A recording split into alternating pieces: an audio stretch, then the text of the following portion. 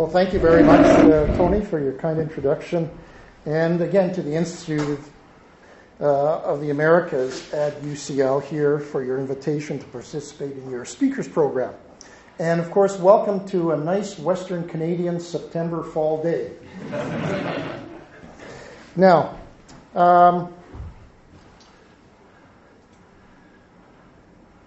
what is one common feature about these three different men other than bushy eyebrows and bushy mustaches? All three, one world famous and the other two only known to their families and friends, were prisoners of war in Canada during the First World War. The material for this evening's presentation is part of the material that I've found in various archives over the last 4 years or so on the topic originally of the administration of justice in Canada during the First World War. During my review of tens of thousands of criminal cases, I came across this particularly interesting file, and I really wondered whether it was the Leon Trotsky. And as it turns out, he is the best-known Canadian POW of the First World War. Now, the spelling of his middle name is a little different than most people understand it, and I took it from the prisoner of war records. All right, so if you sort of go, well, why is there an M instead of an N? That's why. Now, my presentation moves from the general to the specific by beginning with some short comments about the 1907 Hague Convention, specifically one or two of the prisoner of war articles within that convention, moving to providing you the Canadian context of the First World War internment, and then looking at Trotsky's internment in April 1917. Of the many approaches that you can take in presenting this project or this particular presentation, I sort of wondered now what would be an interesting way of tackling it. And what I ended up doing is looking at his book, My Life, that was published, I believe, in 1930. And he has a chapter about him being in this camp. So I looked at that and draw from that and look to other documents to support or not quite support his statements. And I have to apologize if this sounds like a legal trial and I'm presenting documentary evidence as we're going along. I apologize for it. As this is the Institute of the Americas, I would like to point out at least two connections to the United States. First, that Trotsky left New York City on his way that brought him into Halifax and into the internment camp. And the second, that until the U.S. entry into the First World War in 1917, the U.S. government represented the interests of Germany and Austria-Hungary and had full access through their consuls right across Canada to the internment camps and internment stations on a regular basis. The Canadian, and as you appreciate, he does have links to Mexico, but I'll leave that for somebody else to touch at another time. Now, previous. Okay. One of the things that, before I carry on, is I just want to acknowledge a number of organizations and, of course, the archives I've been to, because as anyone who does research appreciates that without research money, you don't get very far. So certainly the Canadian First World War Internment Recognition Fund lent me a great assistance in providing a significant amount of funds to do some of this research, as well as two other organizations in Alberta, Canada. That gave me the opportunity to visit about 10 different archives, including the archives here in Kew Gardens. But it was very interesting because you get a chance to see from different perspectives and from different parts of Canada what was going on. So in accordance with the 1907 Hague Convention POW articles, the belligerents were required to establish offices to track information about prisoners of war, and then to forward those reports to the belligerents. And currently I'm working on a project where we had found the records that were sent to Vienna about Austro-Hungarians, and this tied in mostly people of Ukrainian origin who came from parts of Ukraine that were under the Austro-Hungarian monarchy. And this has been a very interesting exercise because, again, every person that was taken as a prisoner of war, there's a paper trail. And you could even track down where they were living when they were interned. Now, so this was part of this effort. Now, the UK Bureau began operations on the 17th of August 1914 and remained in place until March 1920. Over the course of the war, the organization grew from a staff of 14 people to almost 500 because they ended up having to document over 600,000 prisoners of war, including those coming from Canada. There were almost 1,600 different places of internment within the British Empire. And this gentleman was the head of that bureau. The Canadian head of the Internment Operations Office was a retired Major General, and he was brought in via cabinet order and appointed commanding officer or officer commanding the Canadian office on the 6th of November 1914, and this office continued until his final report on the 30th of September 1920. Now, one significant difference between the Canadian and the British offices was that the British office, their role was simply to comply with the provisions of Article 14, the administration of POW information and records, while the War Office was responsible for the discipline and management of the internment camps throughout the United Kingdom. And what was interesting is this split in personalities led to interesting discussions and conflicts over the course of the war, and the National Archives have some very interesting correspondence between all the agents involved in this equation. It's almost as if there was a second war within the government on how to deal with this. Because one of the critical issues that keeps coming up through both Canadian and British records is the British concern about reprisals.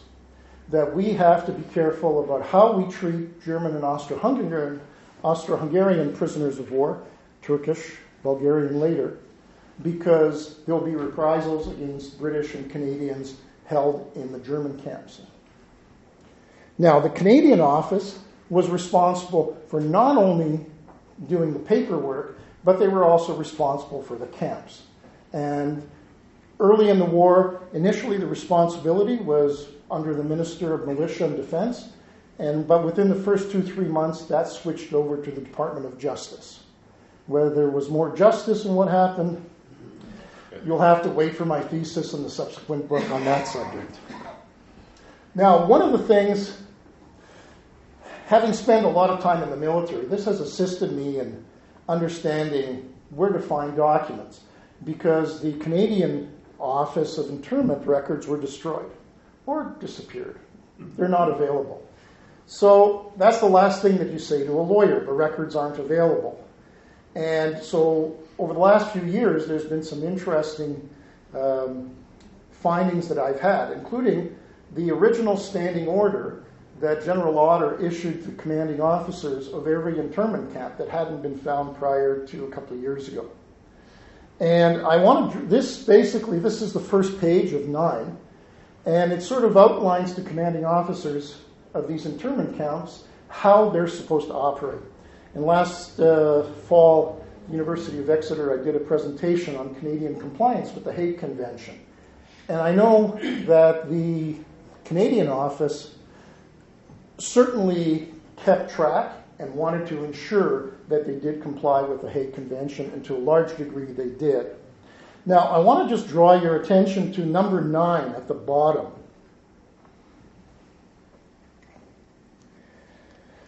Because in a few minutes, when we talk about Amherst, there's going to be a good illustration of how that particular element was dealt with within the camps.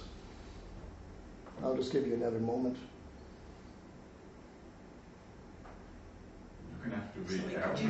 Oh, sorry. Oh, okay. I was hoping it was going to be big enough. Members of each company. Okay, number 8 is prisoners of war other than officers will be divided into companies, huts, tents, or as may be decided. So into buildings.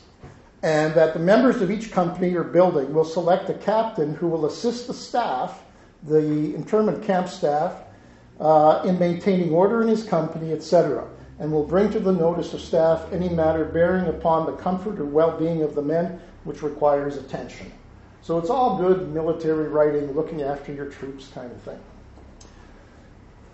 Now, just above there, just for fun, number 6, in case of an escape or attempted escape by individuals, the whole body of prisoners will become liable to loss or curtailment of privileges and to the enforcement of more stringent discipline. Now, that sort of got watered down a little bit as the war went on as well. And there were a number of escapes, and I've actually been able to find a number of escape files, because every time there was an escape, the military would need to have a board or court of inquiry. So you have testimony of all the people involved. You have even maps of where the tunnel was. It was sort of like the Great Escape from World War I. That's another book. Wait for that one. Now, I thought I'd put this map of Canada in because I find that a lot of people don't appreciate that Canada has 5.5 time zones. And there's a little illustration of the United Kingdom in the right upper corner.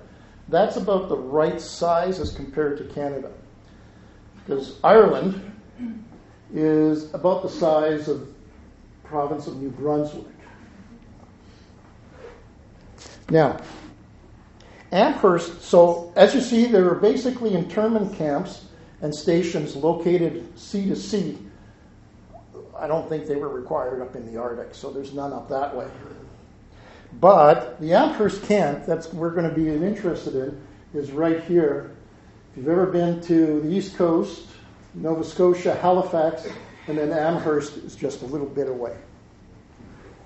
Now, during the First World War, 8,579 people were interned as prisoners of war in Canada. The reason for internment, most often amongst the civilian internees, was being destitute, being poor. And in fact, General Otter, who commanded the operations during the war, as well in his final report, cited cities who were basically using the internment camp as a way to get rid of the welfare rolls that they were responsible for.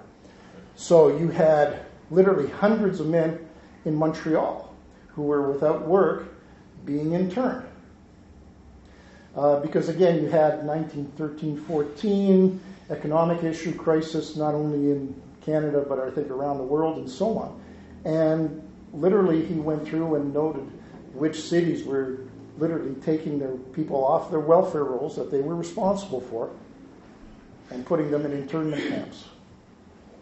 Now, outside of that category, and you could never, I don't think anyone in this room could ever make these reasons up of why somebody was interned. He was acting in an ugly and suspicious manner,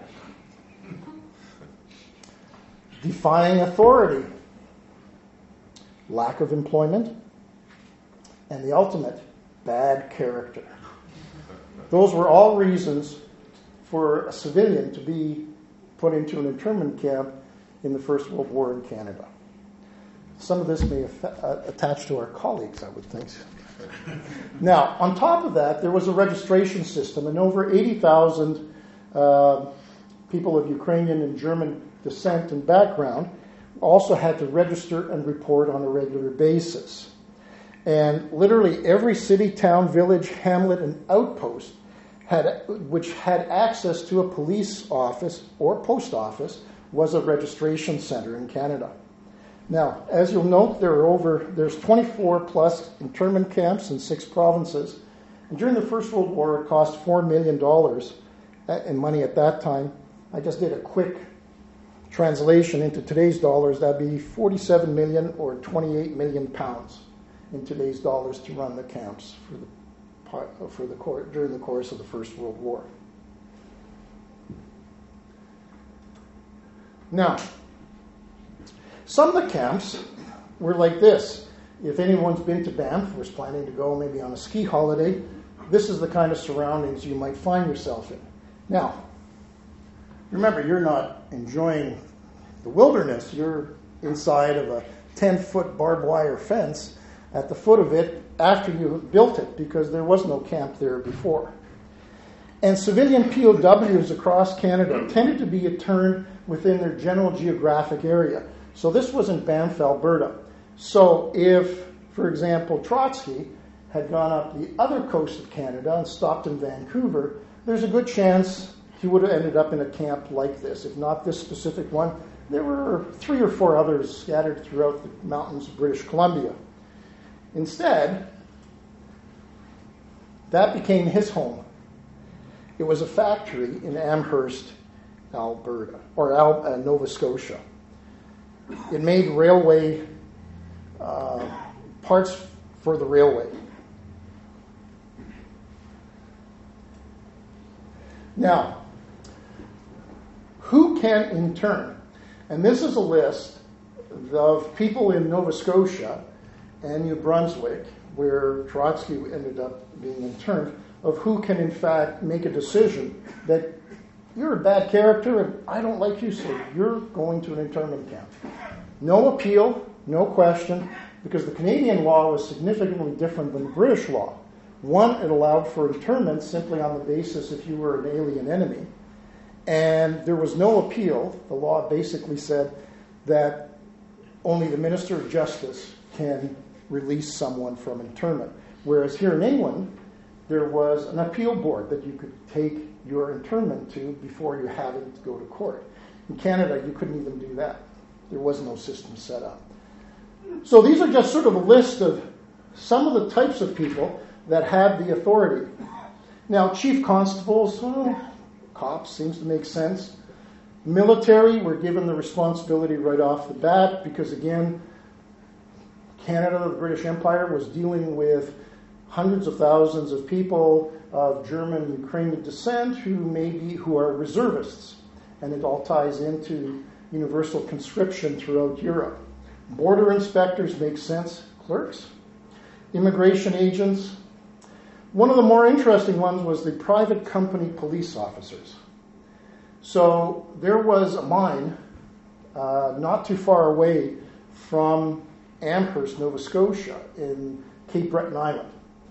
And the person who was in charge of the company police office was designated as a person who can intern, because 80-90% of the workers there were Ukrainians from former Austro-Hungarian Empire, or the Austro-Hungarian Empire, therefore enemy aliens.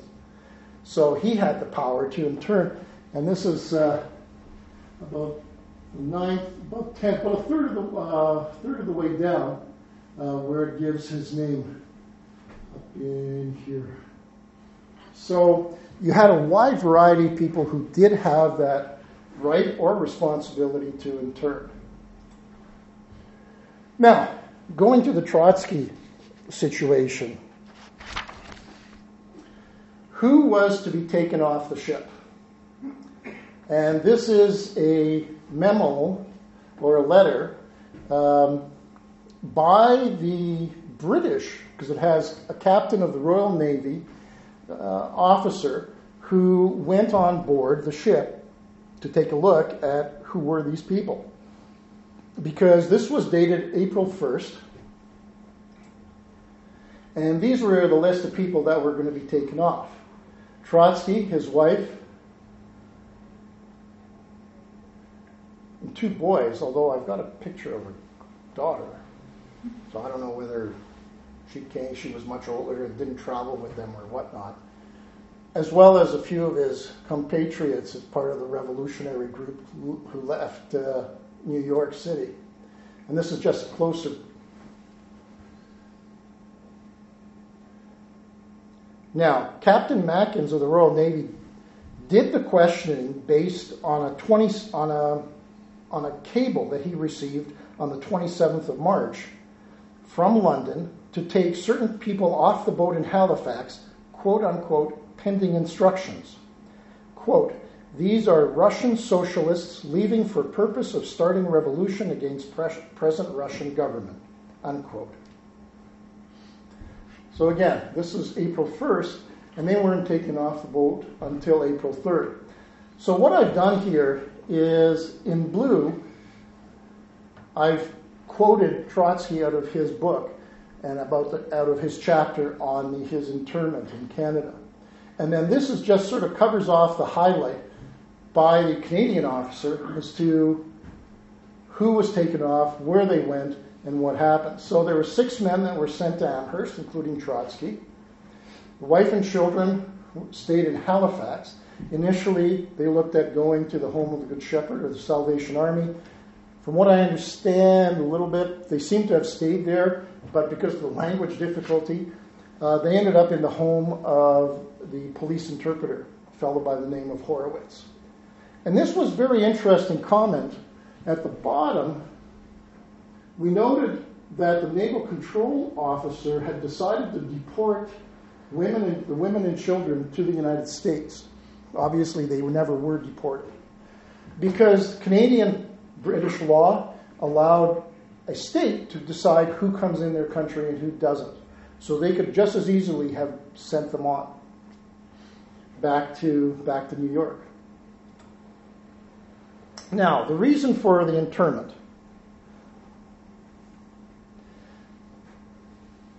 Now, this is a letter, as I indicated there, from a few weeks later from the Canadian Internment Operations Office to the Undersecretary of External Affairs. And it's very interesting, the words they use. It's like with law. Magic words and phrases have significant meaning. Replying to your wire, men referred, suspicion of being Germans. Okay, so that is a reason that you can detain someone. Stop. Regret cannot release unless upon definite proof of being Russians and loyalty to the Allies.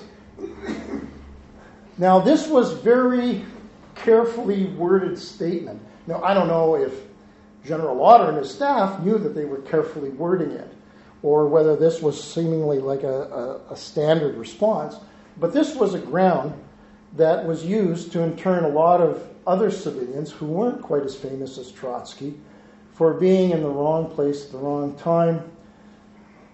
You have a big bushy mustache, you smell of garlic, you don't dress like us white folk do, therefore you must be an alien enemy. Well, hold on, I was a British subject 3 years ago. You're off to the internment camp. 4 months later, the fellow connects with his family, has the naturalization certificate sent to the camp, and then he's released. There was one example in the Justice Department files where a fellow was working on the railway as a chef. And again, as you notice in Canada, you're talking quite a few time zones, so you're cooking a lot of meals as you're going on the train. Well, he was living in Toronto, taken off the train in Winnipeg, and interned because his last name was Munch. Well, that didn't sound very English, so somebody figured, well, he's got to be an alien enemy, so they detained him, put him in an internment camp, and then finally 2.5 or 3.5 months later, he was able to prove to the authorities he actually was a British subject, and British subjects weren't supposed to be interned, although there are examples where that was sort of forgotten about. And he was released. And then how this came to the justice file was he then had the audacity of asking the government to pay for his lost wages and for his medical expenses and for his wife having to see a doctor because she's suffering from stress. And it's going to take him, if he even gets his job back with the railway as a chef, it's going to take 6 weeks before he's going to see his first paycheck. So can you please send me $200? Well, I'm sure you folks probably can guess what the answer was from the government. Too bad, so sad. And it went on. But like I said, so this is why this was very interesting when I came across this. Now, why would they arrest someone, and how could they hold them on suspicion of being Germans?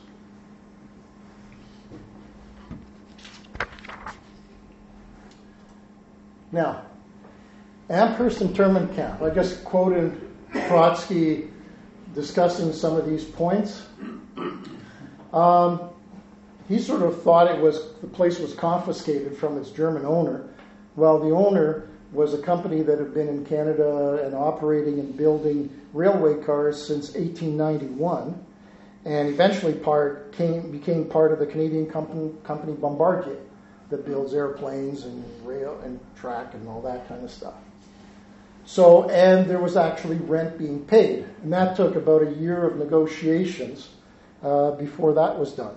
So one building on this site was used to house a battalion of Canadian military until July 1915, and the other site for prisoners of war from mid-April 15 until the end of September 1919.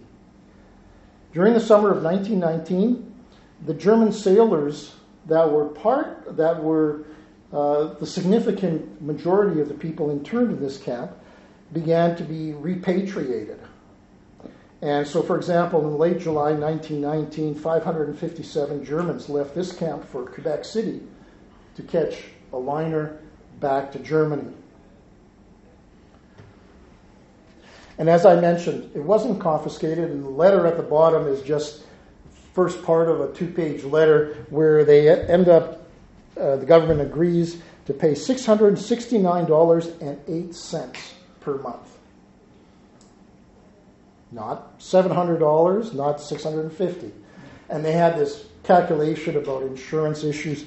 I'm sure you don't want to hear. Anyways, so Trotsky's statement about the bunks was in fact correct as well. Now, as I touched on a few moments ago, a significant number of the folks here that were interned were German sailors. And that is true. And again, I've quoted Trotsky in the blue above there.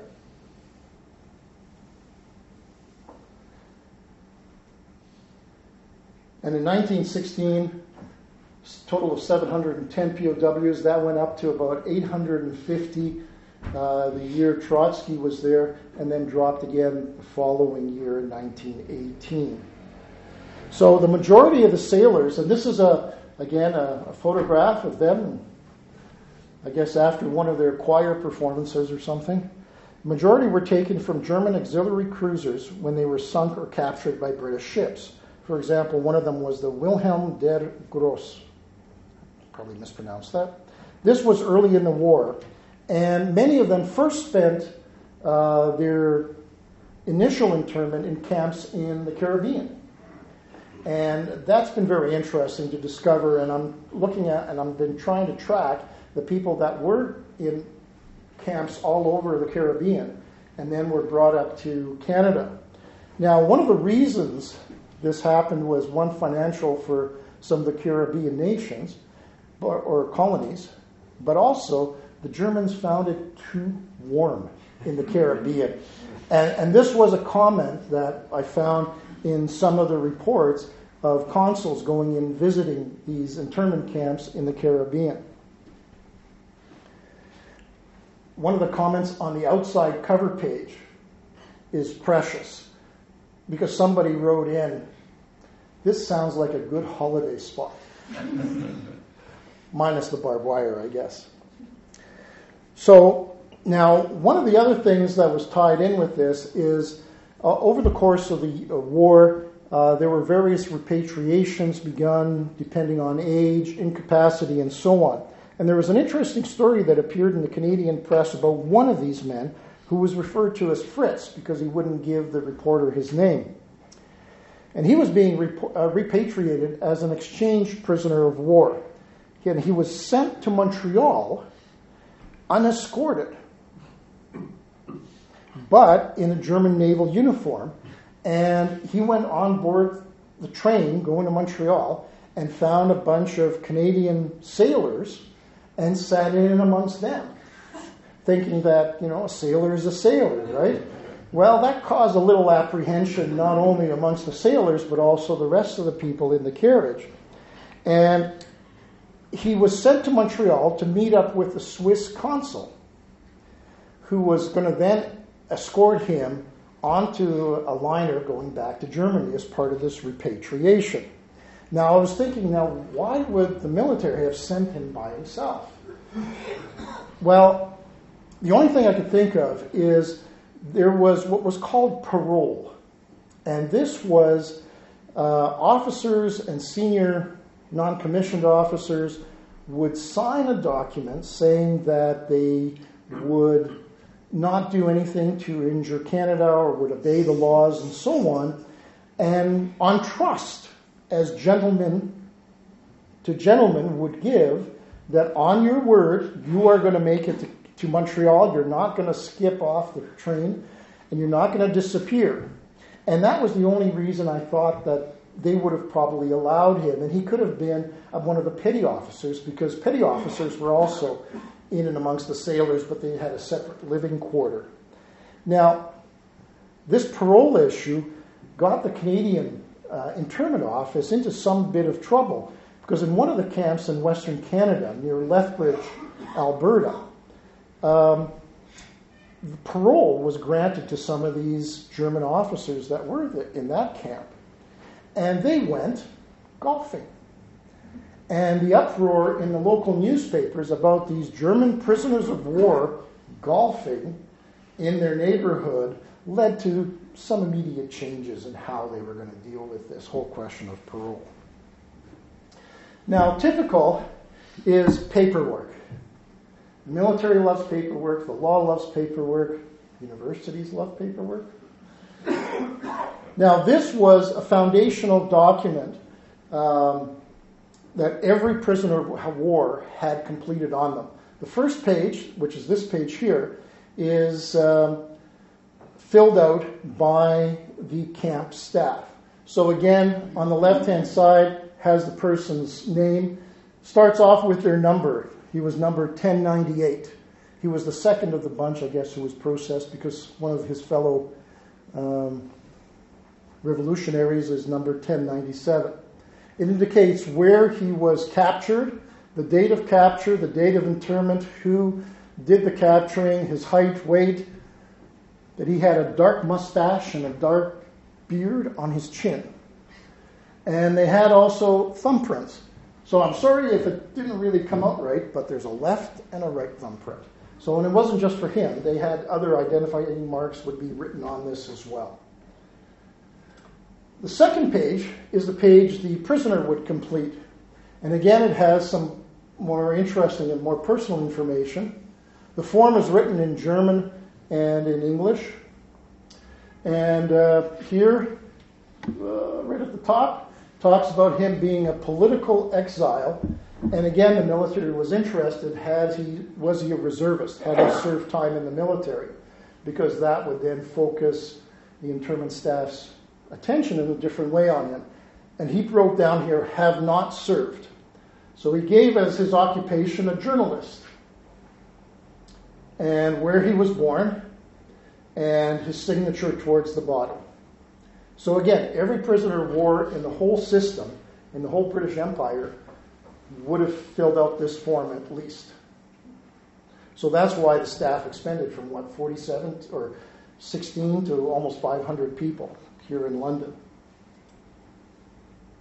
Now, what's interesting is what's necessarily not in the records. Now, in Western Canada, where the Royal Northwest Mounted Police, or the Mounties, were the prime police force outside of the major cities, they developed two forms. One was a 29-question questionnaire. I've only printed off the first page, as well as sort of a concluding crime report. And this sort of talks about this particular fellow, John Barchuk, Ukrainian background, but noted as an Austrian POW, where he was arrested, by whom, when, the result of the investigation, the result of that form being filled out. He's an Austrian of a fit age for a soldier. Not that he is a soldier, but he's a fit age. Has been recrossing the international border between Canada and the U.S. because of unemployment, looking for work. And I came to the decision that this man is a subject of the Austro-Hungarian monarchy, has been recrossing the international border between Canada and the United States, interned. The one part that's missing is, well, how does it impact on the war? And has he committed an offense, or is he a danger to the Canadian war effort? Sort of missing in that equation. So, again, they had various questions, which was very good, because for family looking for information about a particular individual, they had the person where they were born, their religion, when they arrived in Canada, if they remembered, and so on. But again, for Trotsky, this wasn't done. Now, when he arrived, what did he necessarily receive from the government? A cap, a pair of suspenders, boots, and so on. Now, again, we're talking, the climate's sort of not probably too much different than here. Well, maybe a little colder in the wintertime. Out west, you had a little bit more, a few more supplies were given because, again, of the working in 3-foot, 4-foot snowdrifts. But this is what he would have probably received. Now, he wrote about food and chores. Now, under Article 6 of the Hague Convention, prisoners of war can volunteer to do work that is not directly related to their own support. So they have to do chores on site. And the cooks there in that photograph from Amherst are probably German POWs who volunteered to cook as their effort. To the left is the daily ration per man at the Amherst camp: a pound of bread, split peas, sugar, tea, butter, milk powder, coffee, and so on. And this issue of labor came up a number of times, and it often seemed during the First World War that not only was there a battlefield in France, but there was also a diplomatic battlefield. Literally hundreds of diplomatic notes got passed from the Germans complaining about things that are happening, and labor was one of the ones. And the American consul, this is out of his report, there's still some dispute whether across Canada it was all voluntary. Now, if you did volunteer for work, like for example in the harvest or something, you were paid 25 cents per day, which is what a soldier would get beyond his soldierly pay if he was going to be doing something other than being a soldier. So, and that money would then be available for you to buy things at the canteen.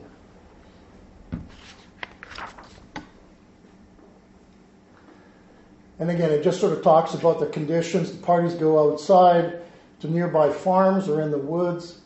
Their work day is 8 hours. A guard goes with them. They take their food. And that the consul interviewed them in 1916, and no one said that they were being forced to go to work. In Western Canada, the conditions were slightly different. They were building roads and along the sides of mountains and heavy work like that. A little different than on the east side. Now, one of the other interesting things that Trotsky mentioned in his book is that many of the prisoners practiced crafts and made things out of wood. Like oftentimes at auctions here, you'll see trench art or things prisoners of war made. Well, they were doing them the same here. And what's unfortunate is they used wood alcohol to deal with, see, there's a statement in here. Okay, he was suspected, this fellow who ended up dying, drinking methylated spirits, which he had been using as a solvent for shellac, which he used to polish his wood carvings. Upon being questioned, he admitted to having taken about 8 ounces of methylated spirits on the 10th, and said he was troubled with vomiting until the 21st, when feeling blindness coming over him, he reported himself sick. So he ended up dying from drinking. Now, What's interesting is this was part of a quotation from a German medic. One of their POWs was a medic who tended to German prisoners of war, and that was his testimony during a board of inquiry. Now, as I mentioned, there were board of inquiries, and I'm sorry about this red. I tried removing some of that color and then printing disappeared. But when somebody died in the prisoner of war camps in Canada, they had a red sticker on their file. And as I mentioned before, the military, whenever somebody escaped or died, always did a court of inquiry. And this is one, not this man's who died of drinking those spirits, but another fellow who died of Spanish influenza. Now, these deaths in the camps were reported to the belligerents, and I've come across that in the material that I'm looking at from the Austrian archives. Now, Trotsky also mentioned having to live with insane prisoners of war. Now, the Canadian authorities were very careful, and there are many examples of that I've come across where they've taken people that were certified as insane and put them in Canadian insane asylums until the end of the war. And then they were repatriated. And the one at the top is a first example of a doctor, a Hungarian surgeon, journalist, reservist, incapacitated, sent to Nova Scotia insane asylum on the 18th of September 1916. And then out of Amherst camp just after Trotsky in 1918, where again another POW was identified as having the same issues. So it wasn't like they were forced to, but it would take time, and they did take care of these people in the Canadian medical system. Now, one of the comments that Trotsky made was about being POWs not necessarily being morally or physically fit. And these are, again, a couple of photographs of some of the things they did. The group on the right apparently is the choir in Amherst. The group on the left is they were doing plays. And I've recently purchased off auction examples of British soldiers in German prisoner of war camps doing the same thing. And these photographs of them putting on Gilbert and Sullivan in the camps and so on. Now, just to go back for a moment on the morally, physically fit, the American consul noted in his report that there was a piano and a stage in the barracks. There was a library of about 700 books. There was a canteen where prisoners could purchase tobacco, water, aerated water, stationery, postcards. There was a gym with exercise equipment. There was an outside recreation area of 4 acres. The YMCA had built a 2-story building on the site that was built for education and recreation. And they held classes in that building in more than 30 subjects, from woodworking to various languages. 380, apparently, of the 859 prisoners of war regularly attended these classes. And again, the religious needs were looked after, with Mass held for Presbyterians and Roman Catholics. But I think most Germans were Lutherans. I didn't see the word Lutheran as part of that. Now, I mentioned earlier at the start about that one section about having captains. A degree of self-government was also introduced in Amherst at the camp that Trotsky was at. Party leaders, that's what they were called, who were chosen from amongst the POWs to represent their concerns to the camp commandant. And there were 8 of them in Amherst. Now, one of the other things that somebody thought, rather mistakenly, it's like sending that one fellow on by himself on board the rail, was, as many of the sailors were trained telegraphists, someone on the camp staff thought it'd be a good idea to bring in a telegraph practice machine for these German sailors to maintain their skills. Now, this came to the attention of the British military intelligence when they were looking through, censoring various letters coming into the UK. And they wondered, how is this possible that this telegraph machine should only be able to transmit maybe 2 meters for these sailors to practice. And they said, I don't think so. And I imagine someone who has some smarts could probably make a 2-meter transmission into longer transmissions, and that's what they were concerned about. So the British government informed the Governor General that they thought this should be removed, and it was.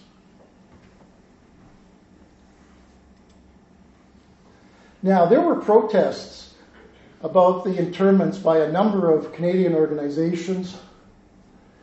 Social Democratic Party at mid-April had a meeting where they passed a resolution, therefore be it resolved that we protest against the internment of the Russian revolutionaries and ask for their release. And then this is just a continuation of that motion. And again, towards the end of the month, just before this release, we understand these men are Russian subjects. It's the view of the political amnesty granted by the new Russian administration to political prisoners, also in view of the fact of freedom of speech and press that has been introduced. We fail to understand why these men should be detained by the Canadian authorities. Excuse me, what's the date of that? This is April 25th, 1917. So a few days before they were released. So these are the kind of letters that came into the Canadian government ministers, who then shuffled them off to the Justice Minister. This is again just a copy of the Admiralty instructions. The one on the left we saw earlier, which was a summary by the Royal Navy captain. And then this on the right is the actual confidential document that came in. These are Russian socialists leaving for purpose of starting revolution against present Russian government, for which Trotsky is reported to have $10,000 subscribed by socialists and Germans. And this was dated the 29th of March, 1917, so 5 or 6 days before they were actually interned and questioned. I took a look at the National Archives, hoping to find the smoking gun, even something more interesting. And I haven't included any documents from there, despite the fact there were like 4 or 5 Trotsky files. So that anything new other than what already was in place. Now, the legal position. So now, because the internment operations were under the Justice Minister, he then took a look at the situation. In the third line, I may inform you that complaints are being made about the detention of these Russians, and so far as I can perceive, we have no legal authority to hold them at the internment camp. So, move them out. And this is dated on the 10th of May, 1917, when they had already been released. So I guess there were some verbal, and maybe they just decided to develop a paper trail to confirm that. Now, this just confirms their departure from Canada. This is from the Internment Operations Office, the Canadian. Basically, the suspect, Leon Trotsky, and the other suspected Russian revolutionaries who were interned at Amherst by naval authorities on the 3rd were released under instructions from the British Admiralty and placed on board a steamer for Petrograd. Now, the legacy. Now, one of the things that Trotsky noted in his My Life is that while he was there, it was constant meetings, constant speeches, and in fact, the camp commandant said, "Get rid of this guy because he's rabble-rousing everybody and creating disturbances that we didn't have before." So I thought I'd take a look and see if I had any material about if there was any legacy of that revolutionary spirit and the ideas. And because Trotsky thought that this group of sailors that he was talking to were ripe for hearing these thoughts and ideas. So apparently this came to the Minister of Immigration from the